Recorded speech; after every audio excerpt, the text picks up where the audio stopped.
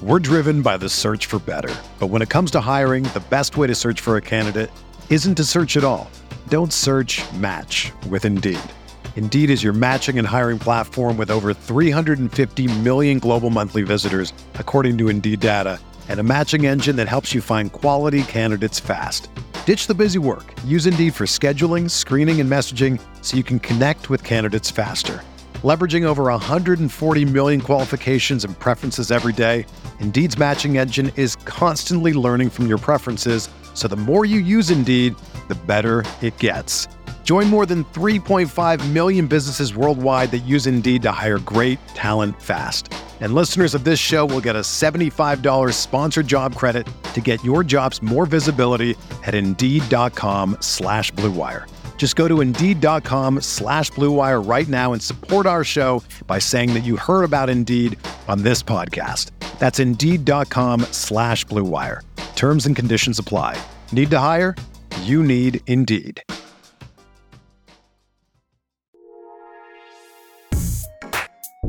All right, guys, what's going on? Right back with another episode of Talking Buffalo Podcast today, part of the Blue Wire Network. I'm your host, Patrick Moran. Thank you very much for locking in, whether it's the audio side, the video side. Really excited about today's episode because I got two of my favorite sports reporters and two of my favorite guests ever on this podcast on the same show. I got Sal Capaccio, of course, Buffalo Bills sideline reporter and WGR talk show host, and Matt Bove, sports anchor at WKBW TV, Channel 7 in Buffalo. Also now co-host of the Always Game Day in Buffalo podcast. What's going on, guys? How you doing? Hey, Pat. Pretty good. How are you? Hey, Pat. How are you doing today? Good. And you know what? I got to say this too, because I always have guests for the most part one-on-one. So it's rare when I have more than one guest on at the same time, and I'm not as experienced at dealing in these kind of roundtable discussions like you guys are. So I'll try not to interrupt and step over and keep things clear. I do want to talk about your podcast, obviously. And of course, we'll talk some Buffalo Bills as well today. Before that, though, before we get into anything, I wanted to mention Jenna Cleary, a very good sports reporter and also somebody who I like very much, did announce on Twitter. I wanted to throw it out there that after 5 years at Channel 7, she's leaving TV altogether, but she is staying in Buffalo, which I think is awesome. I just wanted to throw some love out her way, and I know that both you guys, especially obviously you, Matt, you've worked with her. Just throw a little bit of Jenna love out there. I appreciate it. I know she would appreciate it. There is not anybody that I can think of that has worked harder than Jenna Cleary to be in the position that she has been in. She is a genuine person. Yeah. She has built her entire career off of relationships, and she's an unbelievable storyteller. So our loss here at Channel 7 is Kenton's gain. I will say, though, she is going to stick around for a little bit, and she's going to pop up on TVs occasionally here and there. So she's going to be sticking around a little bit. It's not going to be her full-time gig, but she is going to do a little bit of stuff for us. So I'm excited about that side. I'm also excited that this means she gets more time with her family. She gets a little bit more time with her husband's now, Paul. He's still in the media side. Mm-hmm. Having two schedules you got to juggle, both in media, has got to be really, really tricky. Now they've only got to figure it out with one, but I couldn't be happier for Jenna. She is an exceptional human, and I wish her nothing but the best. Yeah, and Sal, I know you had a tweet out to her today as well. You see her on the sidelines at a lot of games. You spent a lot of time with her professionally as well. Yeah, I mean, we dodge football players together on game days is what we do basically on the sidelines. She's running back and forth.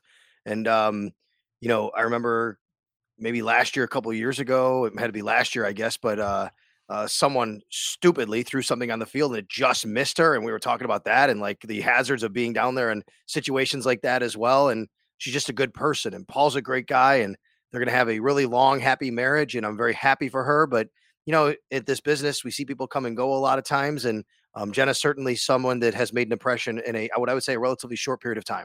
Yeah, for sure. Much love to you, Jenna. I want to talk about the podcast, obviously. I mean, I always like having an opportunity to talk to guys regardless. But when I found out and first heard that you guys were doing a podcast together, obviously that greatly intrigued me. Now, the podcast has been out for a little bit. It premiered, hit the airwaves May 24th. You've done a couple full episodes. Talk about And again, whoever wants to start, talk about the concept of the podcast. How did the idea for the podcast come about? And what was the process of getting this together? So this is an Odyssey initiative. It's the company I work for. They own WGR, obviously. Lots of other stations. We are the second largest radio company in America. We have lots of sports stations in different markets around the country, lots of flagship stations. I think if you look at NBA, Major League Baseball, and NFL, excuse me, Odyssey has like at least, I think, 75% of the flagships of those particular teams in whatever markets. So what was happening was, you see the explosions of podcasts around, and, like yourself and many other people. But what's happening is a lot of these big radio companies are starting to kind of carry the podcast like from third parties. Well, Odyssey basically said, well, hey, wait a minute. Instead of doing that, we should have our own and, direct people to what we're doing with our own talent. So they have started this initiative called It's Always Game Day in Whatever City. And the first one to launch was Cleveland. It's Always Game Day in Cleveland. And my friend Daryl Ryder, who's basically me in Cleveland, he's the beat reporter for the Odyssey station there. He's one of the co-hosts on that particular one. And Andy Roth, who used to be the program director at WGR over 10 years ago, he's the program director of that station in Cleveland that helped launch this with Odyssey. So this was kind of the initiative they put together and said, hey, why don't we do our own thing? And we'll pair up one of our people with someone else in the market. And they chose Matt. And they went to Matt, and he can speak to how that went. And what's funny is Matt knew before me. I had no idea. He knew right around the draft, I guess it was. Like, I think the week before the draft, I had no idea. And Matt said, I knew when I saw you and I didn't want to say anything. My bosses had not approached me yet and told me what was going on because they wanted everything buttoned up on their end. And when they did, of course, I'm like, yeah, that's great. I'll do this with Matt. But that's pretty much where it came from, which is, hey, why are we basically outsourcing these podcasts when we can do this whole thing ourselves? And now you're going to start seeing It's Always Game Day. I spoke to somebody who was asked to do it in Cincinnati. You're going to see It's Always Game Day in Pittsburgh and all these other NFL markets. They're going to have It's Always Game Day, and it's going to be the NFL team as the center of the podcast, basically. That's cool. How did you find out about this, Matt? I was walking around like I had some big important secret. I didn't know who knew. I didn't know who didn't know. I didn't know what I was supposed to say. So I got a phone call while we were actually at the owners' meetings in Florida. And I was talking to Sal. And then a couple hours later, I got this phone call. And they sent me a message first, and they said who they were. And then I picked up the phone, and I ended up having to drive from West Palm Beach to Orlando to go do a feature story with Gabe Davis. So I had plenty of time in the car. So I basically called the guy from Odyssey, and we had a conversation just kind of about what his plans were. He wanted to gauge my interest a little bit, asked me, what experience I had in podcasting, said that, they were looking at some options, but they wanted to reach out to me. And I was like, absolutely. I think it's a great opportunity. I think it's an area that's expanding continuously. I think the Buffalo market is perfect for it because obviously people here just can't get enough of the Bills. They didn't tell me right off the bat who I would be working with, but I kind of put two and two together. They're like, all right, so if you sign on to this, we have somebody in mind. They cover the team now. I'm sure you already know who they are, but they wouldn't say. I was like, you can just tell me it's Sal. Like I'm putting the pieces together here. I'm figuring out who this is. So yeah, they told me, and it was a little bit of a process, but it worked itself out. And I'm really happy it did because I feel like we're about a month into it at this point. We've gotten some good feedback. I think it's continuously growing, and it is still the off season. I think once we get to the actual season, we're going to have a ton to talk about, and hopefully we can really get some momentum going. Yeah. And Pat, that's the actual thing. The other part is the execution. That was the big thing we had to work through when our schedules would mesh to do this, basically, right? It wasn't the content will take care of itself. Like Matt and I could talk all day. We're both Italian, and we love talking sports, so we could talk all day. But it was really the execution of when we could do it. And we do have unlike a lot of other podcasts where people kind of self-produce, one of the reasons I like this, and I do my own podcast, Al Sports and stuff and things like that, this is actually produced by Odyssey. We have a producer. His name is Jim Stagliano, and he actually works at WBEN as a producer, but he's in our building. So he actually, we do our recording. We send him the audio, or sometimes he's with us on the audio when we do it. But that was the biggest challenge, honestly, like working with Matt, the content. That's the easy part. We can do this all day. We probably have way too much to talk about to keep it pretty much within an hour, counting the ads that we have. But that was all. And I think, going forward, that's going to be with the Bills schedule the way it is and us traveling. still going to be the challenge, but of course, we'll make it work. Exactly.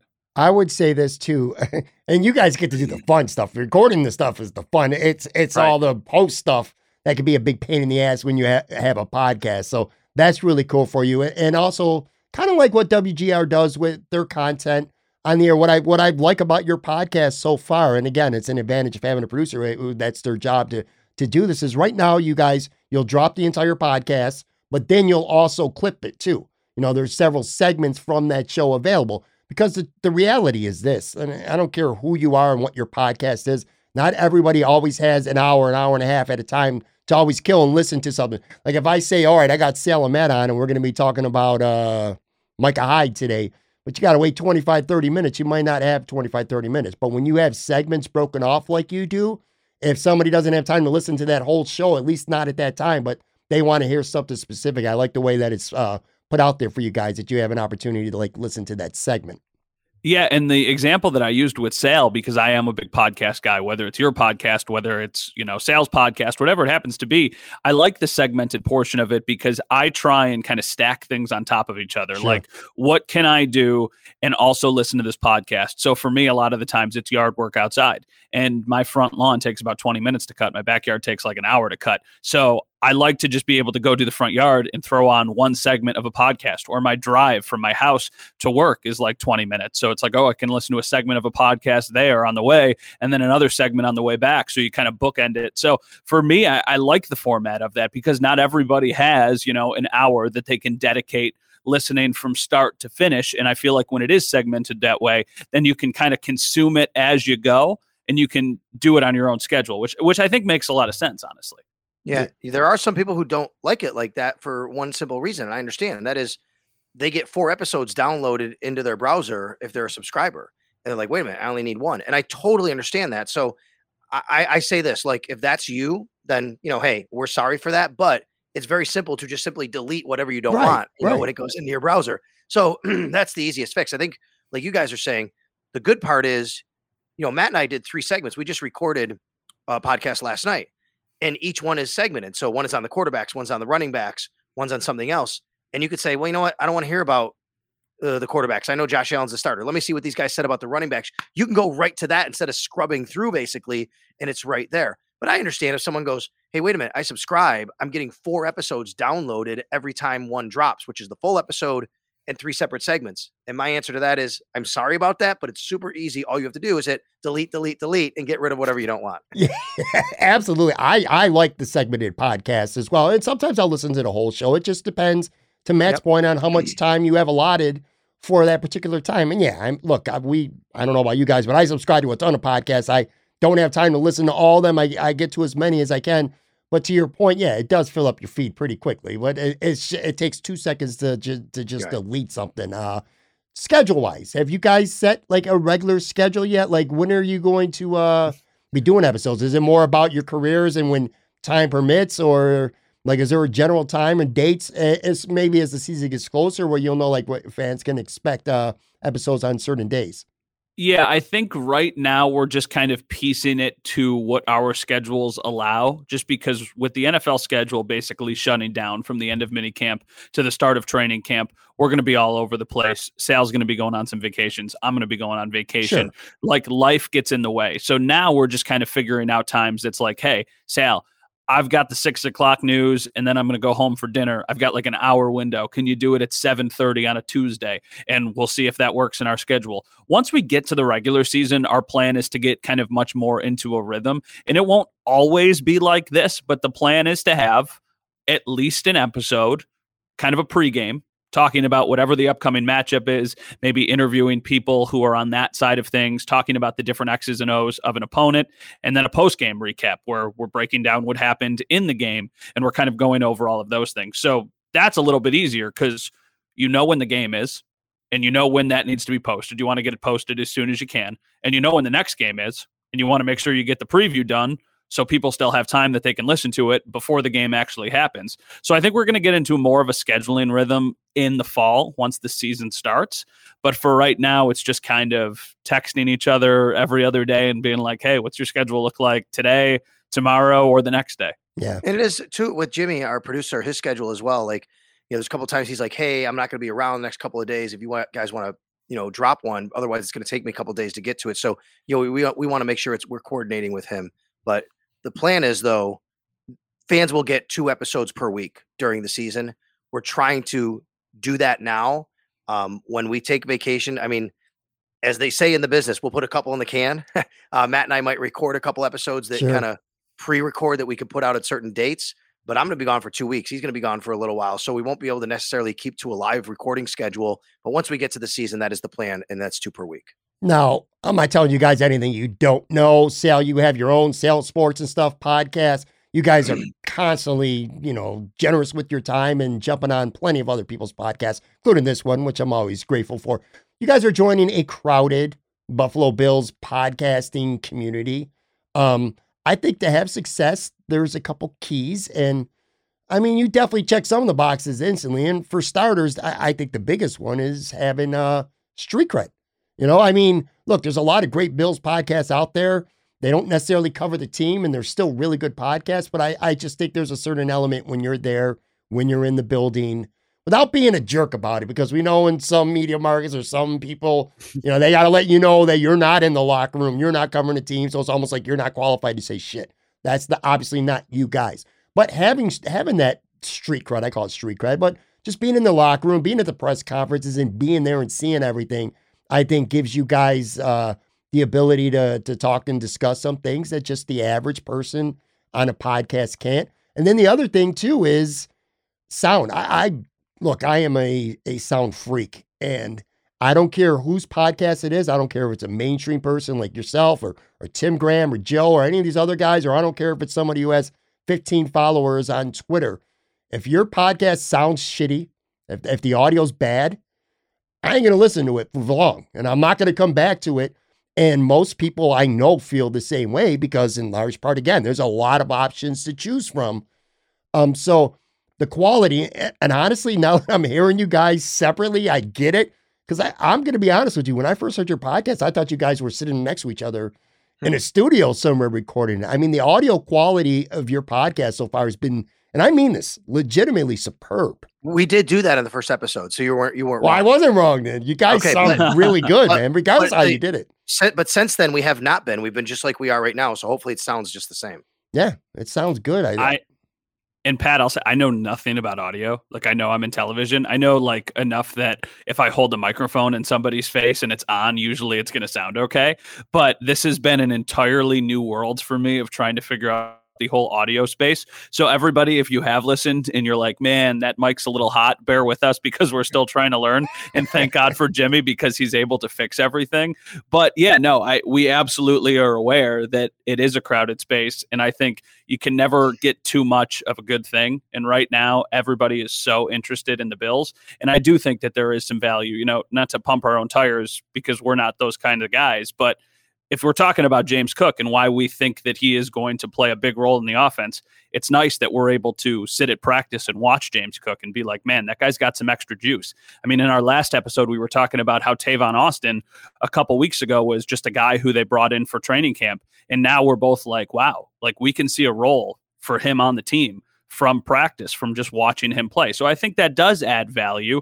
And obviously, Sal and I, we like to talk. We like to hear ourselves talk. We're a couple paisans. So hopefully it can be a little entertaining for people as well. Yeah. And I think the other thing to have success that can really give you success, Pat, is look, I mean, we're attached to the second largest radio company in America. I mean, that's who's doing this. Sure. Right. I mean, like this is promoted.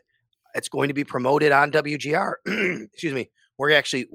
In fact, that reminds me, I got to send in the commercial that Matt and I recorded last week because they wanted us to record a couple promos because they're going to run in rotation on WGR, on the WGR app and in that stream. It's going to be on other stations, maybe in the Buffalo market that Odyssey owns. Hey, listen to It's Always Game Day in Buffalo with Sal and Matt. I think that's invaluable because you're just driving around. You're a Bills fan. You're listening to WGR and they're like, hey, Buffalo, we got a podcast, Sal and Matt talking Bills. That all of a sudden gets you maybe to think about, I got to go do that. And you're already maybe listening on demand to Show Up with the Bulldog or Howard and Jeremy. Bam, pops up.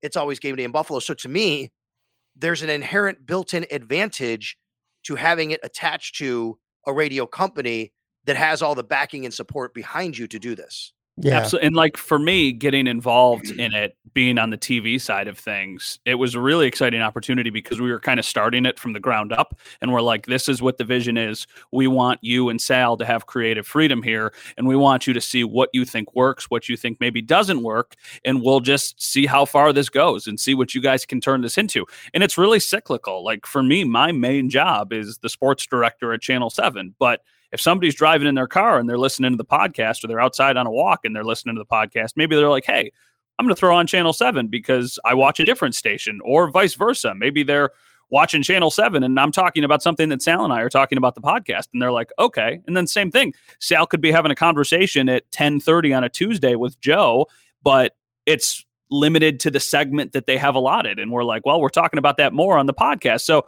I think it really is just kind of like this perfect blend of things. And it's not perfect and it's going to take a while to get there. Actually, quite frankly, we're never going to get there, but we're learning and hopefully it continues to get better, especially as we move along here. For sure. I would ask this, or I would say this too. I know there's other podcasters who are listening or watching this, or content creators, I should say, who would probably like some insight from both of you.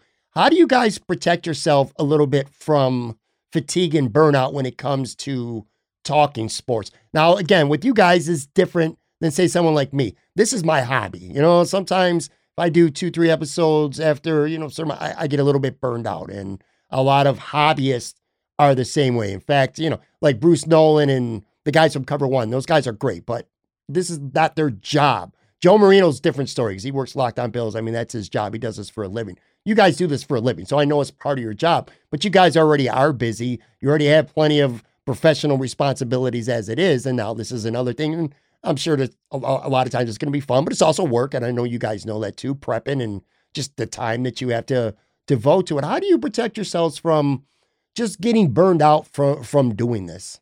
It's a good question. Protect yourself. I just think for me, I have to always put first things first. I took there's a great course out there I'd recommend for people. It's called The 7 Habits of Highly Effective People. It's by Stephen Covey. And one of the 7 habits is put first things first. Make sure you take care of the big things in your life before you take care of the small things.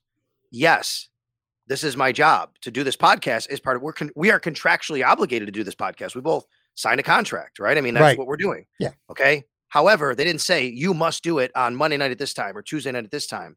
So I know, hey, I want to make sure I get it done, but what else do I have going on? I have an 8-year-old son. He's playing sports. He's doing all these other things. I can make sure that all the stuff needs to be taken care of in my life before I say to Matt, hey, this is when I'm good to make sure I record the podcast. So I always have to remind myself, I don't have to get it done at a certain time. That might come up at some point during the season where, boy, we got to get this in. And then you feel a little rushed.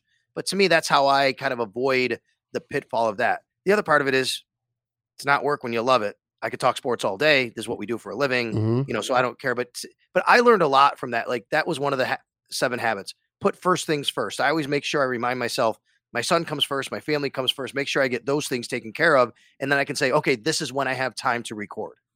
For me, it's almost I very much understand the idea of like burning out, and I think that is real. But I almost have treated the podcast, whether it be with Sal or whether when I got the start in podcasting last year with Joe, I've almost treated it as kind of like, this is the place where you can really draw out your ideas and you can really give your opinions, because in television, we're so allotted. Like I get 2.5 minutes or 3.5 minutes every single night. And I understand, and I think this is probably this is a really intricate conversation, but the people who are watching local news, the people who are viewers of the news are not necessarily like the diehard sports fans. There is overlap. Like diehard sports fans watch the news, but it's a different audience. If you're going out of your way to listen to a Buffalo Bills podcast, you very clearly care about the Buffalo Bills. And that way you can really flesh out your ideas. And this is something that I'm still learning. I had a great conversation with Matt Perino, a friend of Sal, myself, and you, Pat, where when I started the podcast with Joe a year ago, basically, I was like, hey, how am I doing? Because I don't know anything about podcasting. And he was like, you need to flesh out your ideas more. You need to talk more. And I was like, that's weird to me, because I'm so used to trying to get my ideas down to 30 seconds to 45 seconds because I've only got 2.5 minutes. So for me, even though I think the wearing out is a very real thing, this is enjoyable because I can kind of expand upon my ideas and give not what I really think, because I do that when I'm on TV, but give what I really think in more than 30 seconds and 45 seconds. So that's exciting to me. And it is a different space. And I think it's a growing space. So that gives me a lot of excitement to be part of it. Yeah, that's an excellent point. I got one more question for you guys, and then I want to spend at least a couple minutes talking some Buffalo Bills. One of my favorite things about both of you, Matt, we've become friends over the last couple of years. Anytime I've ever asked you to be on the podcast, you've always been gracious and always been on. Me and Sal go way back, so nothing really needs to be said about that. The likability and approachability of you guys and the accessibility of you guys is almost second to none in this community, in this market. It might sound like a corny question, but I think this is important. How important is being likable and being relatable in today's sports media compared to the past? And I'll give you an example. Back in the day, you had one newspaper and you had a couple TV stations and you had one radio station, and that was it. And if you didn't I love Jerry Sullivan, but let's just use his name to throw out there. If you didn't like Sully back in the day, tough shit, because you weren't going to get to read anybody else. If you didn't like Mike Schoch 20 years ago, oh well, who else are you going to listen to? If you didn't like Sal 20 years ago, who are you going to listen to? Now there's more options for consumers, for fans than ever before. And again, without naming names, and it's certainly not in the Bills market, but there's some people in the media, whether it's Buffalo or other markets, that still are kind of stuck in 20 years ago kind of mentality that you're beneath me because I cover the team and you don't. So you don't have a right to talk or to write about this. Obviously, again, that's not the case with you. Don't you guys feel that being likable and approachable in a market where there's more options than ever, it's more important than ever? I think it's certainly important, but I'm also never going to try to be likable. I'm just always going to try and be myself. And if that happens to be that people are interested and people want to listen or people want to tune in, then I think that's a win. But I also can't pretend to be somebody that I'm not. I'm quirky. I'm a little weird. I'm goofy. My jokes are corny, and I really love sports. And with people and they're like, that's something that I enjoy, then that's perfect. And I think likability is a big factor, but I don't think it's ever going to get to a point where I'm like, oh, I'm not going to say this because it's going to piss some people off. I'm going to have to know that there's a time and a place when I'm going to need to say things that people maybe don't want to hear. And maybe that is going to rub some people the wrong way. But that's another reason why I was so excited to work with Sal, because people love Sal. And he has become an authority for Bills news in the market. So I think we have a nice rapport, and we haven't done a ton of work together up to this. Like, we're a month into this, but Sal, before the podcast, it's not like we were doing things together all the time. We just knew each other from being at Bills practice and talking on the sideline. So I think it has been a really good start, and hopefully people find us likable and they continue to tune in. Yeah. And I think it's also an example of like all these different cross sections of writers and TV people and radio people who get together and do different things. I'm on another station. You have people on your station from other places. It's all different ways to do it. We all kind of intersect, and we're all kind of friends, which is maybe another discussion, because there was a column written recently about that.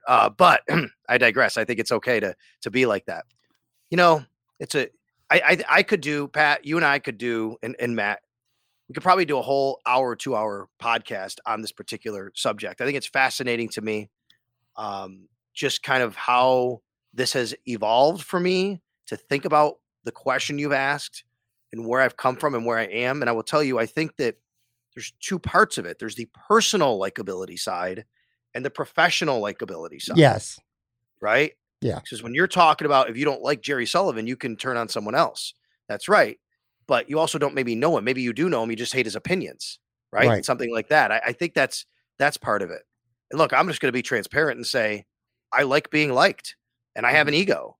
I think anybody in this business who gets into this business has some sort of ego. I mean, we're on stage, we're kind of performing. I'm in an entertainment business. I'm not just in a give you Bills information business. I'm a talk show host, a sports talk show host. Like, with that becomes, you have to find entertaining ways. I always say to people, what's the number one job of a talk show host? It's not to be informative. It's not to be the smartest person. It's to be the most entertaining. You want to keep people engaged in what you're talking about. Like, that's what we do. We are in the entertainment business, right? And I like that. And I will tell you, I would be totally lying if I said to you that I didn't enjoy people coming up to me and recognizing me and saying, you're Sal Capaccio, I love listening to you, or whatever. with that, sometimes you get people who just hate you. They tweet at you. A lot of mean tweets or whatever. Sure, that can happen as well. I don't think I get as many as a lot of people, probably, some of my colleagues, but that can happen as well. So to me, I enjoy it. But like Matt said, you don't change who you are because of it, because if people aren't going to like you, I've also learned they're probably never going to like you. And the people that you have made those relationships with, they're probably going to stick with you for a while. And that's the biggest thing I think I'm most proud of, that people do say that, like, approachable, likable. Look, I mean, I came from an Italian, my dad was an Italian immigrant. We grew up very poor in Cheektowaga. I didn't have much growing up. I had to work for everything I had. And, to be in this spot where I have the kind of life I have, with the advantages I have to do the things I can in sports and give to my son, are very important to me. But I also know that I'm the same guy who all these people are coming up to me saying, hey, I listen to you all the time. I love Buffalo sports, love tuning in. I did that with John Murphy and Rick Jenneret and Van Miller and Rick Azar and Ed Kilgore and Ted Darling and all of those guys. They were my guys growing up, and my girls that I watched growing up. And to Sal's point, and I do think this is kind of a sidebar to the likability thing, but we get into this because we love talking about sports and we love the idea of this being a career. Like, my first time in the Bills media room, I remember looking around and being like, oh my gosh, that's Sal Capaccio. Like, I listen to him on the radio every day. Or, oh my goodness, that's John Murphy. He's the voice of the Bills. And the list goes on and on. So I think that's because those people are likable. And I think they're in the positions that they're in a lot of the times because of that, especially with Sal's space and with my space. I think you need to be, to a certain extent. If everybody hates you, you probably aren't going to have a very long shelf life. You're probably not going to have a very long career, but you also need to understand that, listen, not everybody is going to like you. Hopefully, just the majority of people do. Well, and I will tell you, part of our, if I can here, part of our jobs are a little bit different. I don't think Matt's even allowed to do this in TV, but like, I endorse products on the radio, right? I endorse like businesses and things like that. Well, those people aren't going to ask me to do that if they don't like me or have a relationship or trust me or things like that. So in a lot of ways, like, that's part of my job, to be the person who you can trust, and I can go up to you and I can have a conversation with you and I can be approachable and I can talk to, because I'm selling myself, because part of my job is to sell me, to sell my company, to help sell your business, because that's really how we get paid, basically. Yeah. And you know what? Maybe likability wasn't even the best way to describe it. I would say, like, to Matt's point, just being authentic and being your true self matters. But also the other half of that is the accessibility. Now, I've been blessed to be doing this for 4 years, and you guys come on this podcast, and I think you both know that it's going to do pretty well. You know what I mean? But I've also seen you guys speak into that accessibility thing. I've seen you guys on a lot of other podcasts. And I just asked you 10 minutes ago about burning out. How do you protect yourself from burning out because of all the time you put into your work? And now you got another part of your job here with the new podcast that you guys started. Yet I always see you guys on other people's podcasts pretty much. And I'd be almost willing to bet, when asked, you find a way and you make it work. It's important to both you guys to be accessible to people. Again, whether it's mainstream, whether it's Tim Graham or Joe Biscaglia on their podcast, or whether it's Cover One or somebody from Rumblings, or even, independent, smaller podcasts and that, you guys always seem to be accessible and good with your time when it comes to doing those kind of shows as well. It wasn't that long ago that I was in the position that a lot of the people who are doing these podcasts are in. And that's why I feel like I need to pay it forward, and to some extent. And I think when you're talking about a podcast that's established, like you, Pat, I enjoy talking to you, or Tim, or to Joe, or to people who are professionals. But then there's people who started a podcast 2 months ago and they've got 15 subscribers, and they send you a message and they're like, hey, can I take 20 minutes of your time? And if I can make it work, I'm glad to do that to a certain extent, just because I feel like that was me not that long ago, just looking to get a shot, looking to be heard somewhere. And I think relationships matter. It's what I was talking about with Jenna at the beginning of the podcast. The reason she was so successful while she was here in Buffalo was because people trusted her and because she built strong relationships. For all I know, that guy whose podcast I'm on that has 15 listeners is going to end up being the next Scott Van Pelt. Like, I don't know, but I feel like I just want to have good relationships with people. I want to pay it forward as much as I can. So if I can make the time, I'm going to do it. within reason, because I do have a wife and a dog that I need to spend some time with. Right. Every once in a while, the words no can come out of my mouth with this, but it's only because I just can't find the schedule. But if we can make it work, we can make it work. I just want to help out. And, people always say to me, it's kind of the same question you just asked a little while ago about being burnt out. I get asked all the time, or people will say, boy, you must get tired of talking about sports. Everybody comes up to you and wants to talk about the Bills. I go, no, because you know why? That person doesn't have the job I have. They go whatever job they do every day. They're not talking sports. They're talking about selling encyclopedias. I don't know what it is, whatever they're doing. They're talking about they're an electrician or working construction on a roof, and maybe they're not talking. And that's their outlet to talk to Sal about the Buffalo Bills. So I'm happy to, because it gives them an opportunity maybe to do that. But these people who reach out, they say, do you want to come on my podcast? Do you want to do this? Like Matt said, it's a people business. It's a people world. I teach my son that. Be nice to people. Don't burn bridges. Try to build relationships. You build people up and you build relationships. You don't tear people down. I'll give you an example. Last year, I went on maybe it's a couple of years now, went on a young man's podcast in college. He's like, oh, I'm a really big fan. I listen to you all the time, really trying to do what you do. He works with us now in the building, and he's a board op. And he was so excited to come in. And when I saw him in the interview, I went and I go, oh my gosh, how you doing? Yeah, great to see you. My boss like, oh, and it helped him, just broke the ice for everybody. He was there. He's doing a great job. And maybe that guy's going to be my boss someday, So I was glad I was nice to him. Pat, we can swear, right? Yeah, you can swear. Okay, so this is a Tressa Bove. That's my mother, hardcore Italian lady, maiden name Vaselli. There's a line that she says all the time, and I think it resonates with this conversation. And I might get it wrong, but she says, be careful whose hands you step on the way up the ladder, because they'll be attached to the ass you have to kiss on the way back down. And I think that makes a lot of sense with the conversation that we're having. Just be nice to people. I'll be right back. More with Sal and Matt.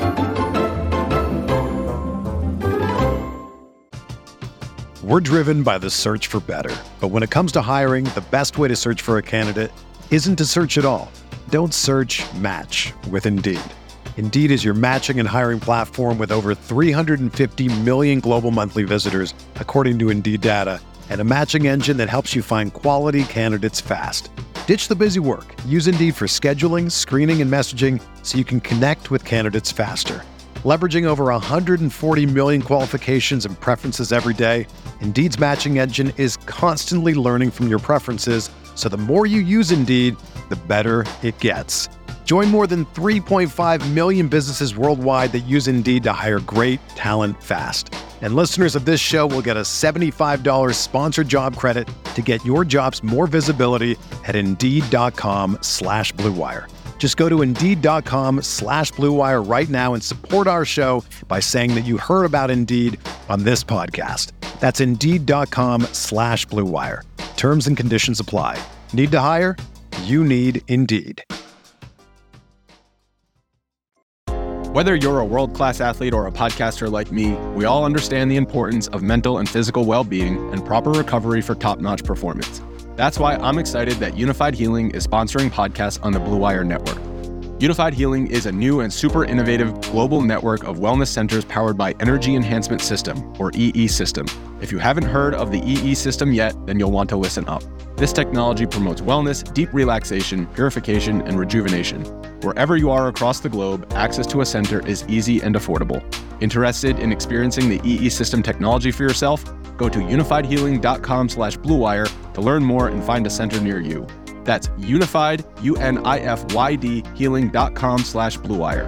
No material or testimonials on the Unified Healing website are intended to be viewed as medical advice or a substitute for professional medical advice, diagnosis, or treatment.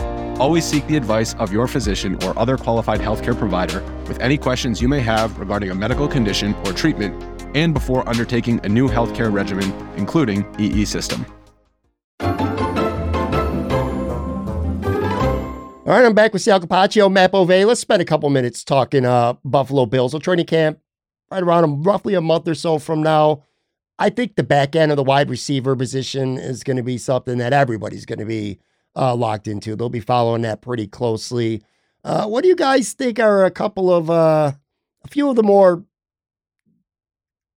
I don't want to say entertaining, but meaningful storylines going into camp that could be interesting to you and you think the Bills fans, whether it's positional battles or somebody making the roster or anything else. And I would also say I think it's a given that what happens with Jordan Poyer if he gets a new deal. I think everyone's locked in on that. But as you guys get ready for camp in roughly a month or so, what are a couple things that you're looking forward to following? Well, I think the two top storylines for fans are Jordan Poyer and Matt Araiza, the punter. Yeah. I mean, people following him, right? That seems like the biggest storyline there. And, Matt shot some great video of him a couple weeks ago that kind of went viral and him booming one of the punts. I think there's some non-position battle storylines that I'm looking at. Ken Dorsey, how does this all work? Is he going to be up to the challenge as a first-time play caller? And the meshing with Josh Allen, that's a different room now, right? It's Ken Dorsey, it's Joe Brady, it's Case Keenum, it's Matt Barkley. That's way different than last year with Brian Daboll and Ken Dorsey and Davis Webb and Mitch Trubisky. That's a huge turnover. So I think that's something that I'm definitely going to be, looking forward to kind of covering and watching and being dialed in on. And I think the most kind of polarizing guy we've been talking about and where people feel he can be or what he can do this year is Gabriel Davis. You talk about the back end of the wide receiver group. Gabriel Davis, to be the number 2 receiver, what we saw in Kansas City last year, I think that's going to be really interesting on what his season becomes. That's the first person I was going to talk about was Gabriel Davis, because this is a really big opportunity for him. And I think he is going to take advantage of it. But I almost feel like most Bills fans have just made that a foregone conclusion. Like, oh, he can be the bona fide number 2 wide receiver. And while I think he can be, we also need to see him do it right off the bat and take advantage of the opportunities that he's given. And the same thing with Jamison Crowder. Like, everybody's just kind of talking about Jamison Crowder like, oh, Cole Beasley goes out, Jamison Crowder comes in. Does he fit with what the Bills are trying to do? I think he probably will, because he's going to have the best quarterback he's ever had throwing him the ball. But it's a new system. It's a new coach. He's going to have a lot of things that he needs to learn on the fly. So the wide receiver position is one that's really interesting, because there are some of those questions kind of at the top, even with the guys we know that are going to make the team. And then that conversation trickles down to the guys that are fighting for roster spots. And those are probably the most notable of the players who are going to be battling to either make the team or ultimately end up cut. I wanted to ask you guys about one specific player, and then I want to get into a couple of Bills over-unders to end this show. James Cook is a second-round pick, and I did a podcast not too long ago where I asked Bills fans for their bold season predictions and takes. And, that would go out pretty much how you expected it. But what I was kind of blown away by was how many people are projecting this guy, fans I should say at least anyway, are projecting this kid to come in as a rookie and have 450, 500 receiving yards or more. As you cover him going into his rookie year right now and his role in this offense, what you think he may be, do you think he's going to have a pretty big role right away? Because, I looked it up. I remember I looked up the stats. I think there was 1, maybe 2 running backs in the whole NFL who had 500 receiving yards last year. And one of them was Cordero Patterson, who's barely even a running back at this point. Do you feel like the expectations for him for being a second-round guy in this offense are really high right now from fans?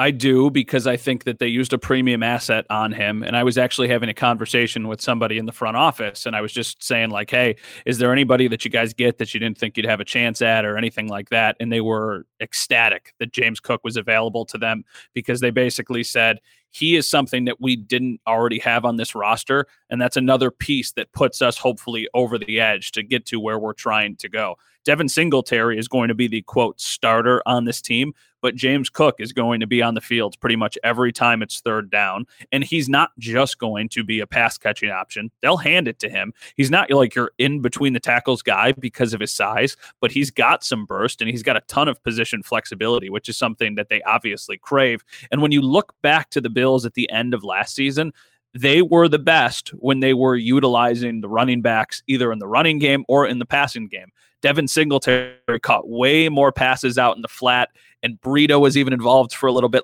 That's when the Bills' offense was the most explosive. So I think he is going to kind of step into that role, but he's going to do it better than anybody they've had these last couple of years.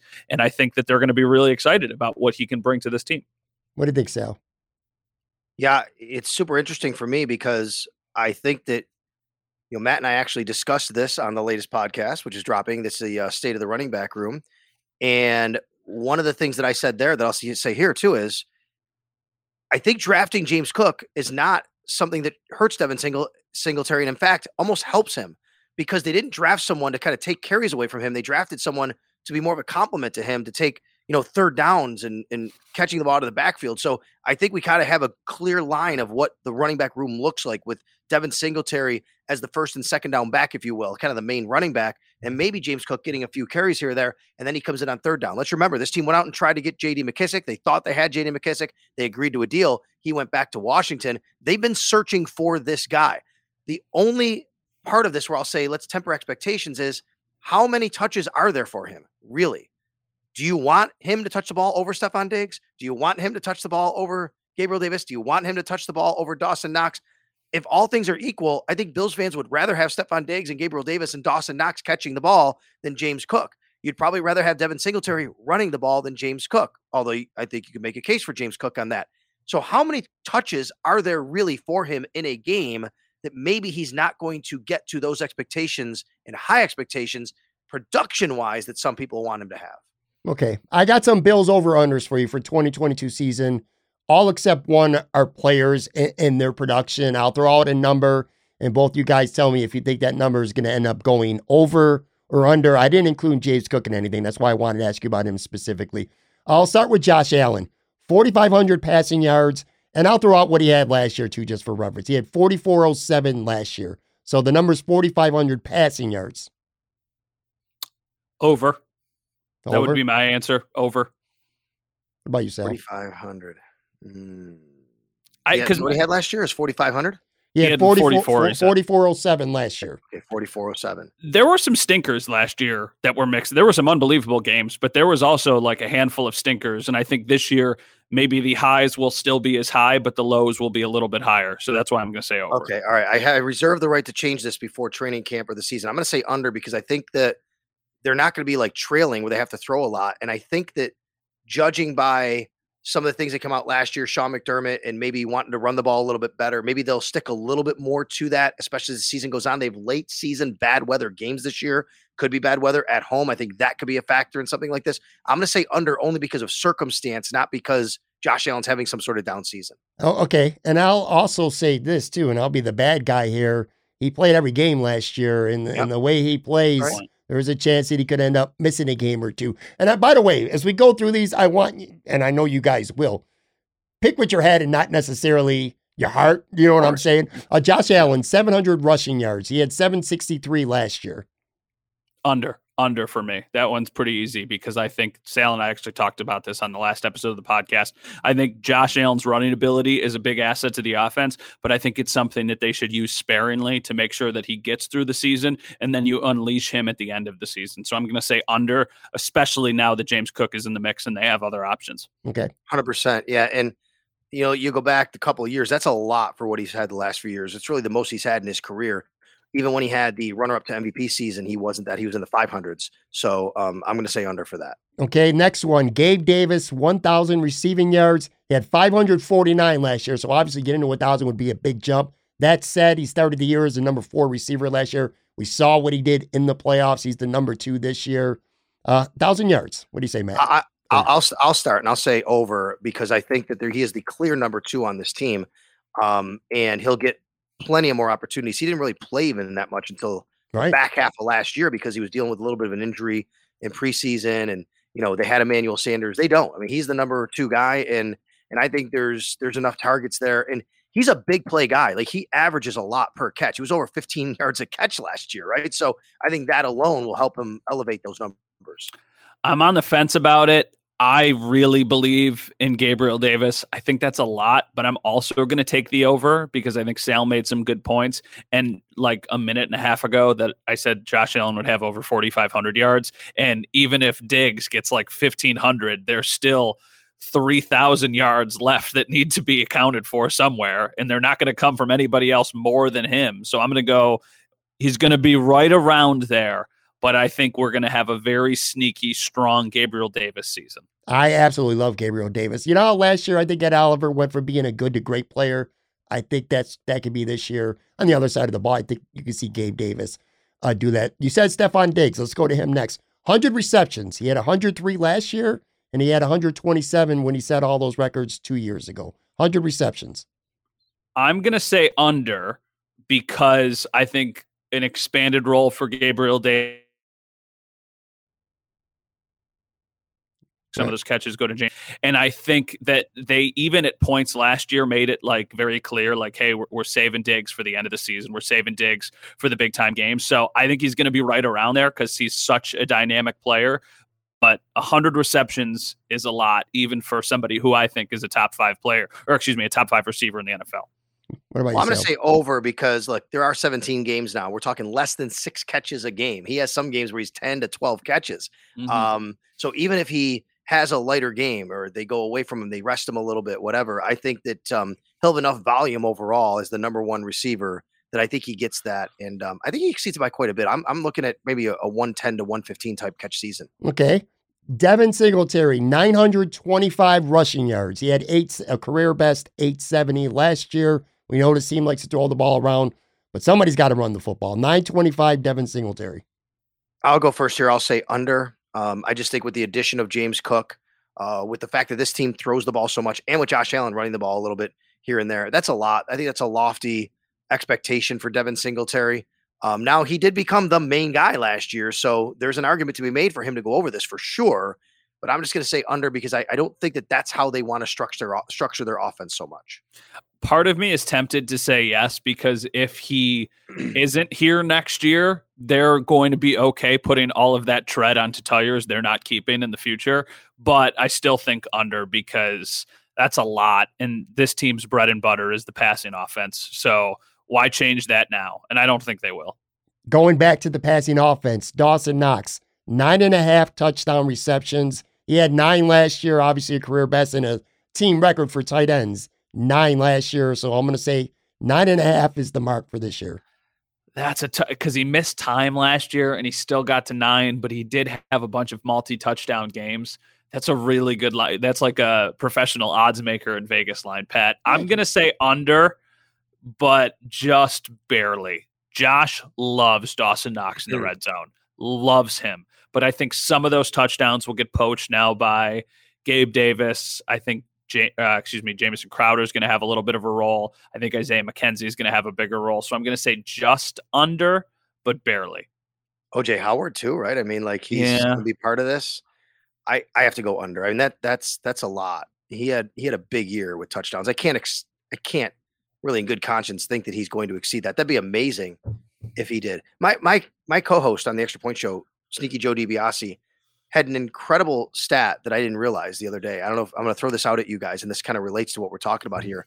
Of all the NFL teams, you take all 32 teams, and you take that particular team's record for touchdown receptions in a season.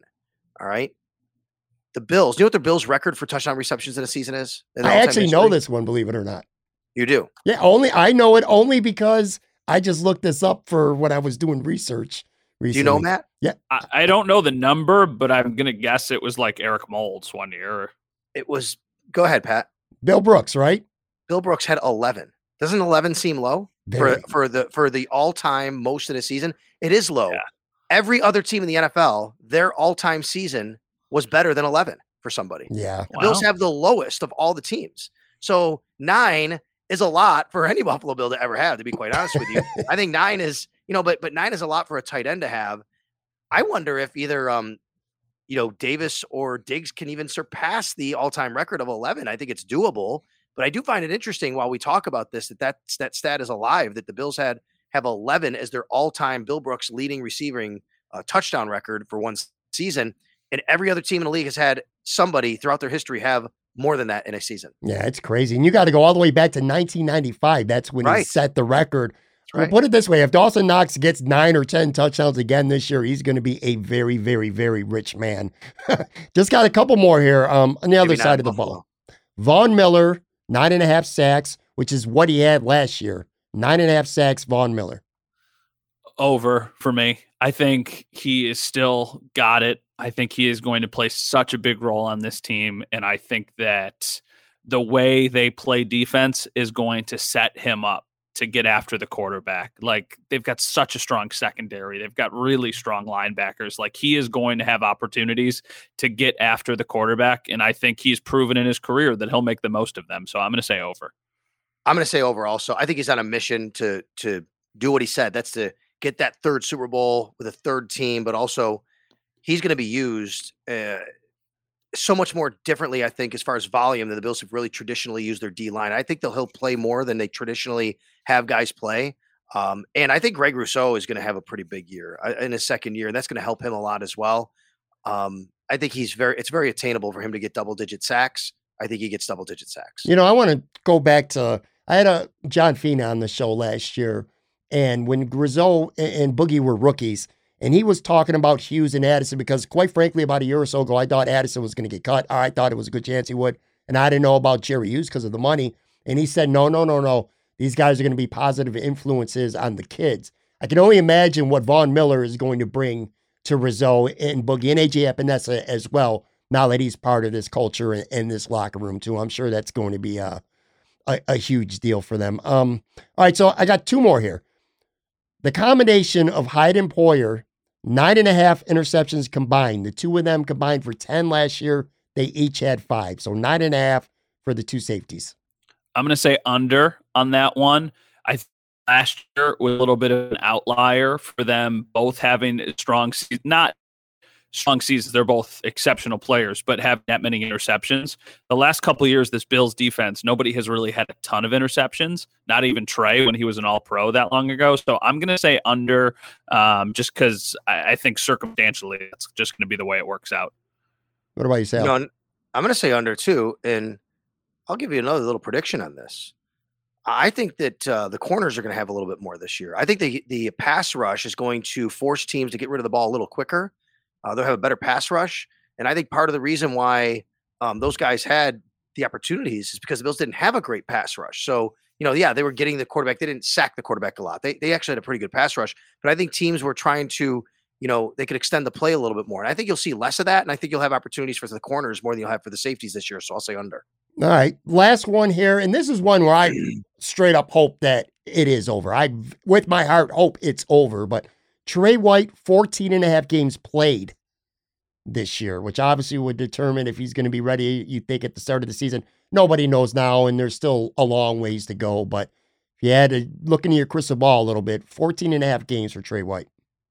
I'm going to say over because I think that if I put the pieces together, nobody has definitively said like Tre'Davious White will be ready by this time.